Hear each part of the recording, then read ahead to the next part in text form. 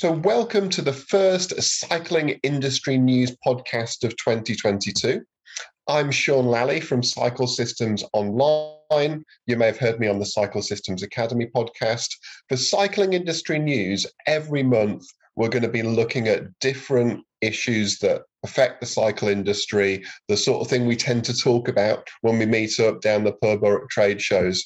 And I'm incredibly excited this week to have the legendary Mike Burrows with us. So, Mike, welcome to the podcast. Thank you, Sean. So, Don't get too excited. So essentially, I would expect everyone listening to this podcast would have heard you and would have had a good idea of exactly what it is that you do. But on the off chance anyone doesn't, because of course we've heard of people like was it Evan Boasson-Hagen? He'd never heard of Eddie Merckx. So you could never tell who's heard of whom. You started out as a frame builder in Norfolk in England. So do you want to tell people about your history with cycling and how you got into frame building and where it went from there? Yeah, well, it started with cars. I mean, back in my youth, spent youth, as it were, it was the cars and women sort of thing. Eventually gave up the cars and married the woman. I'm still wondering about that one, but basically the car blew up. I had to borrow the wife's bike and cycle to work. And actually, it was the best thing I'd ever done. You know, coming out of work, you had a bad day with a foreman or something, and not being stuck in a traffic jam in a motor car, just riding this bike home was just a fantastic sensation. You know, I'd never been a cyclist as a kid in particular at all, but by then I was working with a guy, Paul Denny, who had built his own bicycle frame. So we got chatting to Paul and whatever, and basically we became cyclists as a family. The Paul loaned me a tandem tricycle, what wonderful beasts they are, which ended up with my son on the back and me on the front, my wife with a half decent tour or whatever. And eventually, taking Paul's advice, I got round to buying a set of Reynolds 531 tubing and brazing up my first frame. Then what happened was 1980 at Brighton, the HPV event started up, the first speed challenge for bicycles without rules, as it were, sort of thing. So a gang of us went down to see that. So I was then getting into frame building for the odd local rider, Andy Pegg in particular. I built one for him, sort of thing, and a few other frames. But then this whole new parallel world of ultra aerodynamics kicked in. And that sort of started influencing my thinking on designing bicycle frames. When you design a bike frame back then, and it was all about fag paper clearances and lightness and everything. But now I was designing a machine that was trying to do 100 mile an hour, if you like. That wasn't what was stopping the machine doing 100 mile an hour. It was aerodynamics and rolling resistance and transmission efficiency. So none of those things ever occurred in the cycling world. So that then started influencing my bicycle design.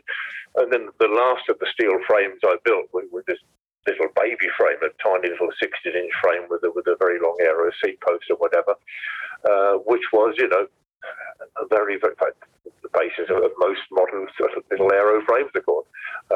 But that, of course, then led directly into carbon fibre and sort of the next chapter, as it were. But I did about 24 frames, I suppose, in total. Just classic, silver braze, lug frames, whatever sort of thing. Nothing sort of outstanding until I did that final little baby frame. That was an interesting little episode. And is that the frame that's on the BBC programme Bicycle, where you talk about trying to make the steel tubing aerodynamic? Probably the one, yes. Well, my understanding was you couldn't make aerodynamic tubing usefully. We'd got into our oval tube frame then, of course, in the late 70s, early 80s, and basically all you got was a whippy frame. So the idea was to make the frame as small as possible. So the non-aerodynamic bit was quite tiny, and the bits that stuck out, like the seat posts and the handlebars, were then aluminium aero section that they were streamlined. So that was the sort of rational thinking behind that. And one of the things we want to talk about shortly is the fact the basic bicycle design and fundamentals could be potentially going through quite a radical shift at the moment. But certainly, I think in many people's eyes, the bike that Chris Boardman used in the 1992 Olympics that you designed alongside Lotus was quite a good example of that. So you designed this bike with Lotus, which looks nothing like the diamond-shaped frame people had seen before. So tell us a bit about that. Well, that came from the first baby frame. So that little, I was riding a 16-inch bicycle as opposed to, say, a 22.5, which I would normally have ridden. And then a friend of mine got his hands on some carbon fibre to mould the shell of an HPV, whatever sort of thing. And this stuff was so strong and light, it was just amazing. And it was like picking up your first piece of honeycomb board. It's such amazing stuff. Well, what can I do with this sort of thing? Now, with honeycomb board, you can't do much, but with carbon fibre, you can do anything. And I suddenly realised I've got this little baby frame, this little tiny thing. You could fill it in. You know, I would never have thought that with a 22.5-inch frame, that would have been stupid. But a 16-inch frame, and certainly if I curved a couple of the outlines, as it were, that would scallop it in a little bit. So literally the very first monocoque I registered with the patent office in December 82 was based on that. As it turned out, wrongly based on that little original 6-inch baby frame. Now, the problem with that bike had a 24-inch front wheel to keep the non-streamlined bit as small as possible. But of course, I'd now moulded that element in carbon fibre, and of course, it was streamlined. It didn't need the little front wheel and all that shaping anymore to be streamlined. So that bike did me for a couple of years, and then I realised, I could do this better. So then the second generation, I realised I could do this, so I redesigned it with a full-size 700C front wheel with the monoblade in carbon fibre and integrated with the handlebars. Ended up with the Lotus, and with the wheel on one side on the back, and that was materials thing. Famously, carbon fibre is nothing like aluminium. Okay, it's a black fibre. It's a piece of cloth, literally, and you mix it with, or soak it in resin, put it into a mould, whatever. And there's a famous saying in the aircraft industry, where it was obviously coming in first of all, that people were thinking black aluminium. In other words, they were simply replacing a sheet of aluminium with a sheet of carbon fibre. And in a sense, that's was sort of what I was doing with that first carbon frame with the wheel in the slot in the back, because that's how you fix a wheel into a steel tube frame. But once you're moulding in carbon fibre, that isn't really the best way of doing it. And I realised the best way is to mould the bearings into the frame at the back and then mount the wheel on one side. It didn't matter that the wheel was out of line, as it turned out. Though, to be fair, most frame builders do obsess about getting their wheels lined up. It's one of the traditional things. And it turned out it's not important at all. But that gave me that nice, neat design. The chain went down one side, the wheel was on the other side.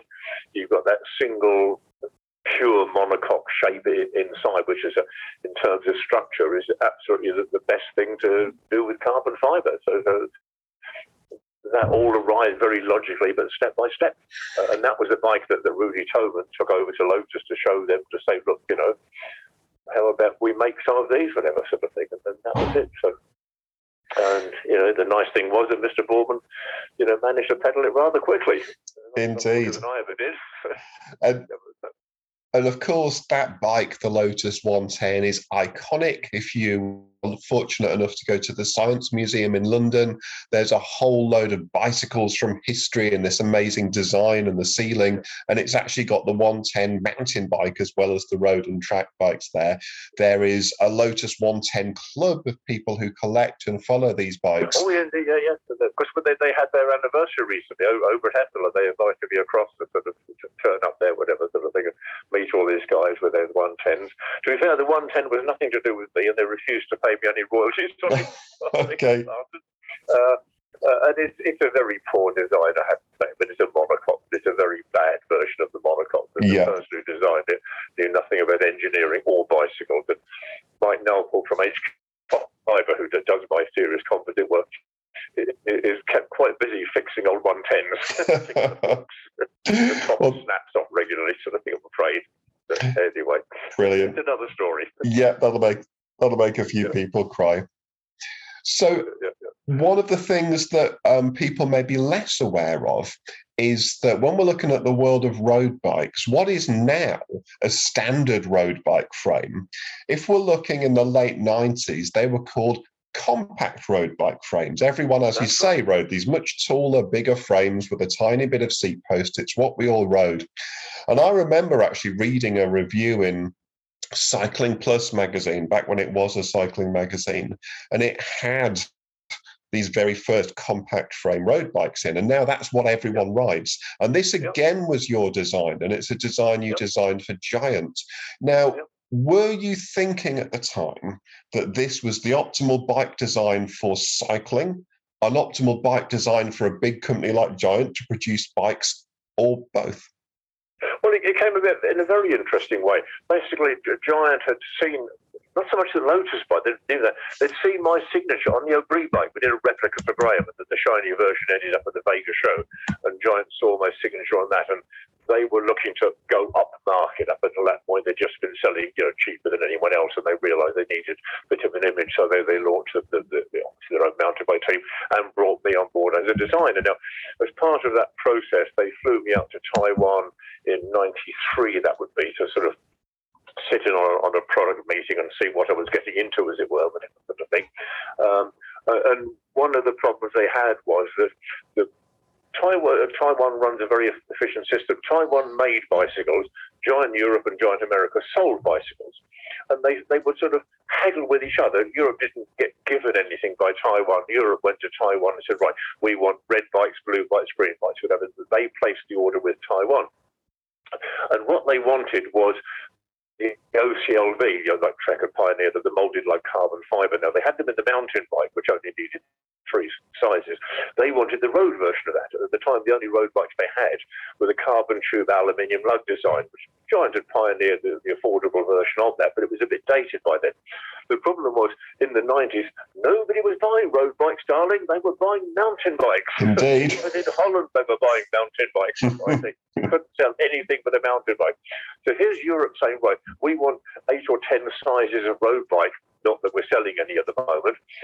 Can you do this in Taiwan? We said, no, we're not tooling up for all those lugs, for all those bloody sizes. You're not selling anything at all. It's stupid. So I literally got dropped into this meeting with all of these discussions going on.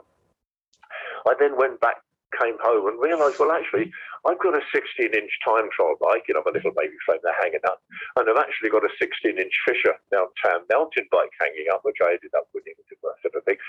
Why wouldn't I have a 16-inch road bike? So if I had we could do 3 sizes only of road bike, maybe. Do we need these 10 sizes? So I got Giant to send me one of their little 16-inch carbon frames, the mountain bike frame.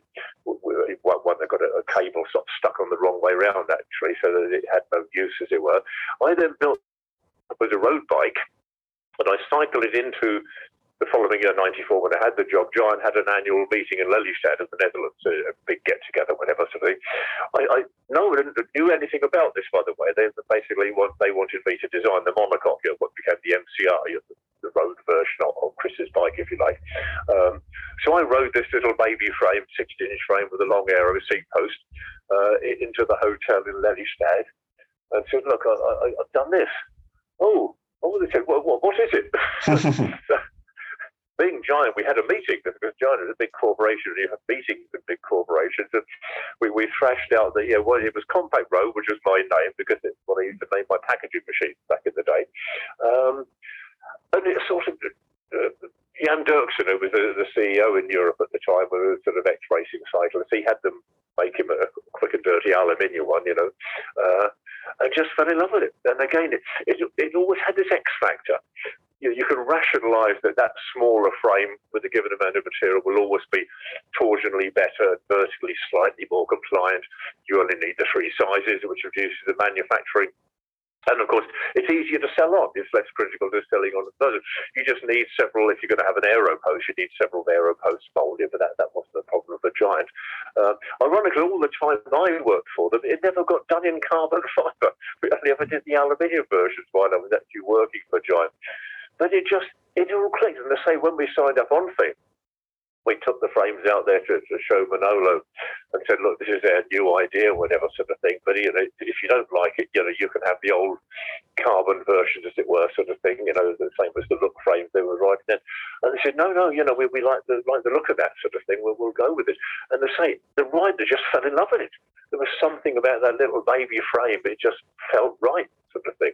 And that was it. It was up and running, sort of thing. So, that was ultimately it's evolution rather than revolution, which was the Lotus what they called it. It's always evolution wins in the long term. And it's interesting, isn't it? Because I think a lot of us that work in the bike industry, we often own several bikes. And I remember a period in my cycling life when I owned actually a Trek OCLV, which was still very much the traditional geometry, and also owned a Look, much more compact frame, both built to very same standards. And doing long rides on British roads on both bikes, I could really feel the difference with the compact frame, often with comfort, which is a massive and often overlooked part of road racing cycling. It's not massive. It's not like a dual suspension or a soft fat tyre, whatever. They're your real suspension elements. But that smaller frame combined with the longer seat post, you just get that nice little bit of sort of gear built in, as it were. So that was very satisfying. Interestingly, and I only discovered this long after I left Giant, those carbon fibre aero seat posts, the only bit that had my signature on them, there wasn't a scrap of carbon fibre in them. It was black glass fibre. For two very good reasons. One, you don't get galvanic corrosion because glass in aluminium or anything doesn't matter. Carbon does. And also, glass is a lot tougher. It's not as nice and stiff, but the seat post is going to flex a bit. Giant didn't want them snapping off and being sued. So they just went with a slightly heavier but bit more resilient glass post. So I'd say that was a very clever bit of engineering, which was the nice combination of me having the bright ideas and Taiwan being such good engineers. Very, very thorough and secure. So that's not something I could ever have done on my own. Just that combination of my ideas and their ability to make things and understand the engineering of it. It just worked out beautifully. Certainly, and game-changing for the industry. So coming on to that then, what I find fascinating about the bike when I'm teaching the bike mechanic courses that we run is I say to the students, there's so much great new technology which we can get into, and we shall, but isn't it amazing the wheels are still built in the same way as they were in the Victorian age? The chain is still the same design. There's so much people got right originally, but it does feel potentially like things are changing. If we say took a bike from 2010, 2011 and gave it to Eddie Merckx's mechanic or Fausto Coppi's mechanic, they could probably, with a torque wrench, quite happily work on that bike and recognize it. The basic design of the bike has been the same for over 100 years. And if we look at the road bike world, certainly on the World Tour team ends and of course shops as well, people have had to relearn or learn lots of new skills. So they're not working with cables so much now. It's hydraulic lines, it's electronic systems, it's apps. And there seems to be a radical change in the technology used for bicycles. So in materials, like you've talked about with carbon fiber, in design, and of course, technologies and smart tech and this stuff that's been accelerating through all aspects of society in the last 20 years. So where do you think we're at now in terms of an evolution of the bike design? And do you think that bikes most consumers are buying and most of us in the industry are selling and fixing will be unrecognizable to that 2010 11-speed road bike? Or is it just going to be a gradual shift and change and refinement? From my personal perspective, I hate to say this, we're in a very bad place. Because when I got into cycling and raising up my own frame back in the late 70s, then there were a series of standards. Bottom brackets are 1.370 by 24 TPI, right and left hand, British standard cycle thread, okay. Steerers are 1 inch. Everything had a standard, okay. Now, from my point of view as a designer, that's terribly frustrating. There are areas I can't touch, as it were, sort of thing, that they have to be left alone. All of that's gone. There are no standards for anything anymore. You can do anything you like, any bottom bracket, any headset, any whatever. The problem is there isn't enough in-depth engineering experience out there to get it right first time. Now, as I said, Mike Nelthorpe, HQ Fibre, he's run off his feet with broken carbon fibre frames or bits of it. In some cases, it's an accident, it has actually broken. In most cases, it's badly manufactured. Typically wrapping aluminium bottom bracket shells in with the pre-preg carbon when you cure it in the mould. The problem with that is the aluminium expands, carbon fibre actually shrinks when it gets on. So when they cool down, the bottom bracket shell comes loose. There's a surprise. Something just dropping out, we're gluing them back in. Another one, the oversized bottom brackets and the multiple systems. Now, there are some we've had in where they're pressing the ball bearing, the ball into a carbon fibre frame. That isn't even bad engineering, and that's not engineering by any stretch of the imagination.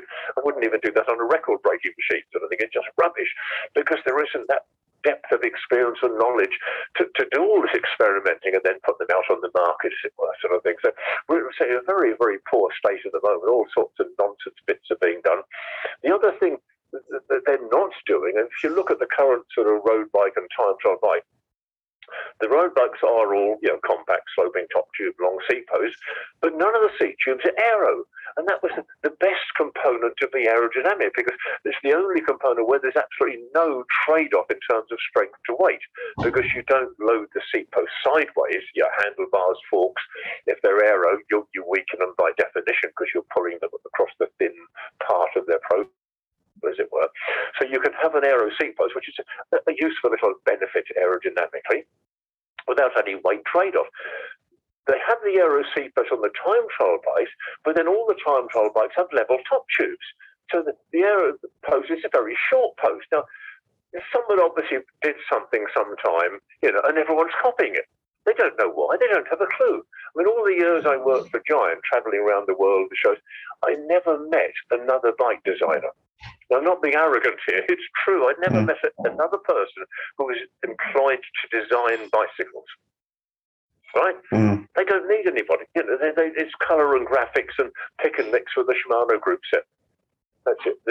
And what really tells you how useless the industry is, when I left Giant after 7 years, obviously an incredibly successful partnership, that sort of thing. Didn't exactly put Giant on the map, but by giving them Compact Road and the MCR, they took the lead, as it were, sort of thing. And the Italians were copying them. After 7 years of that incredibly successful partnership, nobody rang up to offer me a job. Now, I didn't want another job. At the whole point, I wanted to get back to Norfolk and recumbents. But not one other company in the world, the world's most successful bike designer is available, let's make him an offer. No, not a word, nothing. There is nobody being employed to design bicycles. Well, it's one of the most common things we see on social media is people will put, say, 10 or 15 modern aero frames or time trial frames next to each other, and they do all look identical. So, yeah, exactly. And I don't want to say they are all shit, because some of them have some quite nice little features. We get a string of them into repair, whatever. And that's a nice little bit. They got this bit right, but all of the other bits are wrong. And the next bike is the opposite, whatever. So no one has, sat down and rationalised the whole package, as it were, sort of thing. It's just terribly frustrating. Particularly, I was out at the Taipei show back in the Giant days, and I was the then boss of Rally, when they still were a British-based company and making bicycles, asked me, where can I find, a bright young designer, as it were, sort of thing. And I said, you go to the HVV world, the laid-back world. When I'm in that world, I do more asking than telling. There's a really incredible, massive talent out there, which is capable of transferring from recumbent to upright if it needs to. So some really, really clever guys. But none of them have ever been approached. No one's ever come into our world, if it were, to pick our brains and to try and make their bikes better. They don't need to. They don't care. The customers don't know any better anyway, so the colour and graphics, that's all that matters. Well, it is interesting, isn't it? I mean, it's funny, in the world of clothing fashion, it appears to me as a non-fashionista, you can tell people anything's cool and they'll buy it. So I remember Pringle jumpers that's what Alan Partridge wore. It was, fellow Norfolk chap. But they became cool for a time, and everyone bought them, not everyone. And it seems the way with bikes. We've had people like Keith Montranger and such on the Cycle System podcast say, look, bikes are handbags. People buy them with fashion. And a lot of the fashions at the moment, which makes bikes look cool, so internal routing of cables, even through the handlebars and the fork steerer and such, which we've seen has caused so many problems, so many recalls, so many pros bikes breaking in races even. We've had very high profile recall recently from Specialized with this fully integrated front end system. So there seems to be what sells to the customer can make lives very difficult for the industry and people, I think, that sell and repair the bikes. But in terms of the materials used in bikes, with carbon fiber obviously taking over the mid to high end, there's been a few claims recently of new wonder materials. So people have talked about carrot fibers and flax fibers, and that never seemed to take off, even though it seemed quite eco-friendly. And then 5-6 years ago, graphene was the new black, no pun intended. And we spoke to Vittoria about why graphene was so great, and they couldn't say why. And other people saying you can make space elevators out of them. Is graphene this new wonder material, or what's happening there? Initially, we got to this conversation. I rang Mark about his piece in the mag on the graphene. Now, I've been following this story, not just a cycling story, because it's out there, the real world, as it were, sort of thing, and trying to puzzle it out and what actually is it and whatever. And in theory, it's made by delaminating pencil lead till it's 1 atom thick. Now, if it's 1 atom thick, it doesn't matter how technically strong it is, you can fart through it, okay? It's got no actual strength at all, sort of thing, because it's only 1 atom thick. And the only illustrations I've ever seen are a pile of black powder. Now, if it's made from graphite and it's black powder, then it's graphite, okay? It's pencil lead, I haven't seen any actual application for it yet at all, ever in the whole world. Was it buckyballs? My son reminded me was the last big thing that's going to transform the world. It might have potential, but as far as I can see, it doesn't exist. There is no such thing as graphene in a usable form anywhere in the world. Now, the cycle world is famous for hype, obviously, and they're putting it in oil to improve lubrication, tyres to lower rolling distance, and into frames to stiffen them and improve their absorption of high-frequency vibration. Unfortunately, bicycle frames don't experience high-frequency vibration on account of their lovely pneumatic tyres, completely isolate them from anything remotely resembling high-frequency vibration. But it's utter bollocks of that. It's fake oil, It just doesn't exist. And all of the synthetic fibres, they probably have potential when we really do have a problem. But the cycle industry doesn't. I was getting this stick when I worked for Giant, particularly from Germany, about the recycling. You don't need to recycle because you can keep cycling. You can keep a carbon fibre frame on the road forever. It's very, very good fatigue characteristics.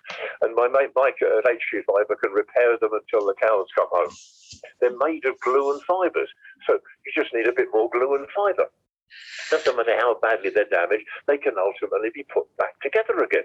So there's no need to worry about their recyclability. Okay, people do pass them on. It's just because they want a shiny new toy. But there's no reason why their old toy couldn't be passed on to somebody else. Those carbon frames, don't have a lifespan. They just go on as long as the pyramids, as far as I can see. And all of the synthetic fibres, they don't come close to carbon in terms of stiffness or whatever.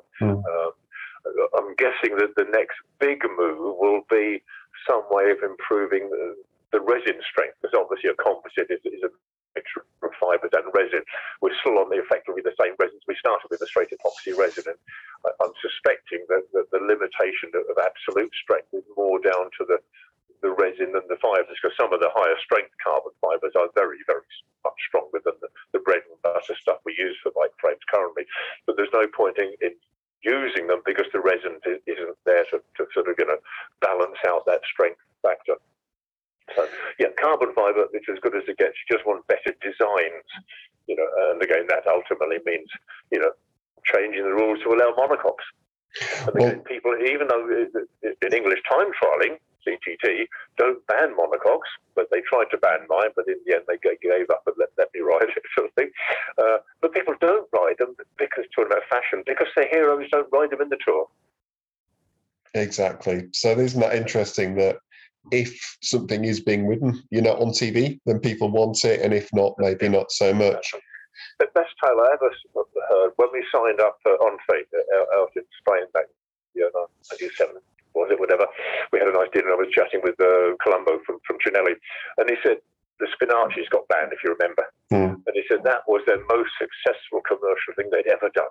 And the UCI just arbitrarily banned them. This was old Italian families, often Taiwanese upstarts having come back to the monocoque ban. But he said what really amazed him wasn't the people stopped buying them. The old boys riding up and down the Côte d'Azur took them off their bikes. Wow. Even though they were comfortable and they worked and they're really nice, suddenly if the heroes weren't riding them, they didn't want them on their bikes. It's that influential. It really is. From the Tour de France all the way ultimately down to the streets. Because I reckon if they were racing monocoque bikes in the Tour, you would be having my monocoque shopping bikes, with their integrated transmission and chain sets and all the rest of it, whatever sort of thing. That would be your regular shopping bike, because that influence would force the manufacturer's hand. It's funny, isn't it? I mean, one of the, I think Spinacci copies was called Tiramisu, which always made me giggle. And it is true that if you rocked up at the club run now with the Spinacci or Tiramisu, people would say, what's this? And it does seem to be one of those things that was banned by the UCI arbitrarily, because they said, well, it causes crashes, it's dangerous, but there was no evidence of people actually crashing. Colombo was telling me that they'd actually had surveys done by university, and it's actually quicker and easier to get from the Spinacci to your brake hood than it was from the tops. Because there's no fore and aft movement, there's only a lateral movement, and that balances one arm against the other, as it were. So you could get to your brake levers quicker than you could from riding on the tops, which is the obvious alternative. Yeah. So as we're speaking in January 2022, and the entire supply chain for the bike industry, as with many industries, is in pretty dire straits, at the moment. Do you think the ability to repair carbon fibre and keep components going for people is going to become more important to bike shops and bike businesses? Because certainly we look to, the so-called golden age of frame building of the 40s, 50s, 60s, those bike shops in France that built these stunning touring bikes, they built the racks, they built the custom mudguards. They were building everything and could repair everything. And more and more and more, what we're seeing is that bike mechanics are becoming part fitters, bikes are becoming systems, whereas you say there's no standards. You need the Trex headset and Trex fork and Trex compression bung and Trex bars, and then they break and there's no replacement for them, and bikes are off the road, as famously happened with Canyon's recall last year. So do you think actually getting into things, especially like carbon fibre repair, would be really worthwhile for bike shops at the moment? Well, I think that the future for bike shops has to be in repairs, because buying things online I have to admit, a number of bike shops is still the most efficient and best way of doing it. It's so much better to just have a warehouse in the middle of the country and someone deliver it than duplicate that stock all over the country, as it were. It helps everybody. Basically, it makes it cheaper, and that at the end of the day will always be the bottom line. So the future for bike shops, I suspect, is running. You can't repair online, so you've got to have the people repairing the stuff and the knowledge. Whether obviously the bike shops aren't going to be doing the carbon fibre work, I doubt very much, whatever. But there's any number of people into composites around the country, like my friend Mike. He was never into bicycles. He still is a motorbiker and a bit of a sailor, whatever. And I started going to him to get bits of my bikes fixed and made and whatever. And it was a natural transition to then start fixing other people's bike frame. Now, anyone who's into composites, and there's thousands of them across the country, can tie in with their local bike shops and keep these carbon bikes on the road quite easily. Now, whether it will happen is another matter, sort of thing, because I say everybody wants a shiny new toy and they're happy to junk the old one because they can afford to. Mm. But there will eventually be, I guess, environmental pressures, to think about this rather more. But you're still going to have your primary production is going to be places like China, because they're just so better organised over there. Everything flows from it. When Giant set up their factory on the mainland, they were doing that as I was leaving, whatever. That was set up very much on the Toyota principles of all the subcontractors were surrounding the factory, as it were, sort of thing. And the guys from the UK, actually, Giant UK, got to visit the factory while I was still there, and they said, basically, you've got more tubing in stock than they have.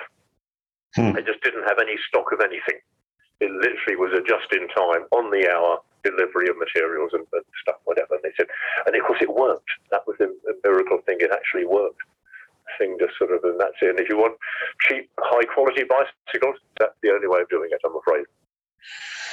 Wow. And what do you think about the amount of electronics and apps, for want of a better word, for bikes now? So what we're seeing is your gears can stop working because of a firmware update, that kind of thing. It wrecks my brain, to be honest. I can't. I found the local bike shop I went to the other day, and he got a laptop plugged into a bicycle. No. What happens halfway to buggy or the club run, sort of thing. So I don't know. Again, the potential for electronics is obviously fantastic. It's transformed, half the world, sort of thing. So who am I to rubbish it, whatever sort of thing? But I know so little about that whole area that I'm just not going to go there, sort of thing. I really don't know what the long-term future is, whatever sort of thing. Classically, it goes wrong less, but you can't fix it. That's the bottom line. The bicycles I started riding, I could fix on the way to work. There was nothing I couldn't fix with a hammer sort of situation. But I needed to. Yeah. It's the difference between a modern Toyota and a Land Rover. The Land Rover can be fixed with a hammer, but you need the hammer to hang. Yes. Yeah. The Toyota doesn't go wrong, sort of thing. That's sort of the way it works. So it's a trade-off. It would be nice to think we could have a choice that, we could still get the bicycle that could be fixed with a hammer, but that's hard to see how that's going to be other than an expensive handmade speciality. And of course, we still had that. We had the sort of the shortage scene, as it were, sort of thing, with the handmade steel frames and whatever sort of thing, and that's nice and healthy. But the bulk of people just want good value for money. Nice rideable bicycles, and that means mass production in the Far East. Can't see that changing in a long time. Yeah, I mean, certainly. And in terms of that nice rideable bicycle, obviously I'm coming from the mechanic side of things, but I realised things were a bit nuts when I saw a child's balance bike, with no pedals, with internal routing on the rear brake cable. Right. and it's like it's really gone all the way through the industry. So, that is a little bit sad. Yeah. You see hybrids for people riding down at the shops with a tapered fork and a tapered head tube, and it does seem to be that there are people making marketing decisions about what bikes should be, which don't work for the consumer because they don't know how to change their gear cable. They don't work for the bike shops because they're wondering how many bottom bracket tools they need to buy in the next 3 months. And maybe they don't work for the importers either, because of course the poor old importer or distributor is getting phone calls from the shops all the time saying, have you got headset number 69 out of the 170 available? The interesting thing is nobody knows who drives this. Exactly. When I first started with Giant back in '94, one of the hack they had in the office in Europe in Lelystad was a beautiful hybrid bike, but based on a 26-inch wheel. Now back then, the first wave of hybrids came out then. They had 700C knobbly tyres for chain sets. Now apparently Giant had sat down long before I was with them, of course. I thought, well, that's not logical, is it? That's not rational at all. If you want a street version of a mountain bike, keep with the 26-inch wheel as tough, give it a fat semi-slick tyre, double chain set, whatever. So they'd be a much better setup, sort of thing. So they made their hybrids like that. Nobody would buy them. This is the world's biggest bike maker couldn't make the correct bicycle because the dealers wouldn't take it on board. They completely bombed. It was a complete failure. Despite the fact that obviously that's what we ended up doing the second wave of hybrids were that. But then, because everyone was making these 700C Novellies, completely pointless bikes, they wouldn't buy the right one. And that's it. So, who's doing that? Nobody's doing it. It's sort of happening. And so even the world's biggest bike maker couldn't do anything about it. Yeah. So there will be situations like that you're just stuck with. You just have to work around them somehow. Indeed. I mean, what would be nice is if you can really take a lead, as we did with TCR. If you go in there with a bang, right, this is it, we're defining it, this is the new thing, this is worth having, this works, then you can do it. Although, ironically, Giant weren't happy with it. It's very strange. After a couple of years or so, they brought out the OCR, which was the oversized version of the compact road. And I said to them, well, what are you doing this for? Don't consult me about everything, obviously, whatever sort of thing. I said, well, why the super fat gouger? We know you don't need that, whatever sort of thing. Oh, well, that's the fashion, they said. Mm-hmm. No, the fashion is what we say it is. Yeah. We're in charge now. Haven't you noticed that sort of thing? The Chinese don't, I think, like that. I think they like to follow closely and do it better, as it were. They don't like, beating their way through the jungle, which is, of course, what we were doing. We were suddenly in the lead, and they sort of, I think, felt a bit nervous over that sort of thing. But, yeah, they were, and they could have sort of carried on making better bikes and tweaking this and tweaking that. I mean, I've had a few ideas since then. Obviously, I'm not paid to do it anymore, but you can't avoid thinking about these things when you have to repair the badly done ones. And yeah, I could come up with a subtly different, improved version of compact road tomorrow, sort of thing. But nobody's interested, and it wouldn't even necessarily sell because it wouldn't be that big a bang. The only big bang you've got left is the full monocoque, and that needs a serious launch, as it were, sort of thing. Well, it's fascinating, isn't it? So maybe anyone that's listening who's an Instagram influencer, you could move your attention from handbags to bikes and start influencing the big bike companies. You can't come in from the outside. Yeah. It's true. I mean, it's so many people have tried, they come and see me and they want to come into the bike industry and sort it out. You can't do that. You really have to be within the industry to start with, because there are things you need to know. Have you seen remember the Go Cycle? Is it Go Cycle, the cast magnesium? Yeah. That came out with no understanding of the market because it's got small wheels. Nobody in Europe, i.e. the bike market, where they'll spend a decent amount of money, will buy a small wheel bicycle. It does not sell. Because I bought a Moulton bike and took it over to Giant to show. I said, look, the Moulton, whatever this, you could make that in aluminium, She said, won't sell, small wheels. And that's what they knew already. So that Go Cycle, it will sell in the UK, but we won't pay the price for it in the UK. We're the lowest price point in Europe. But the only places they'll pay a good price for a good bike, they won't ride small wheel bicycles, other than folding bikes, obviously.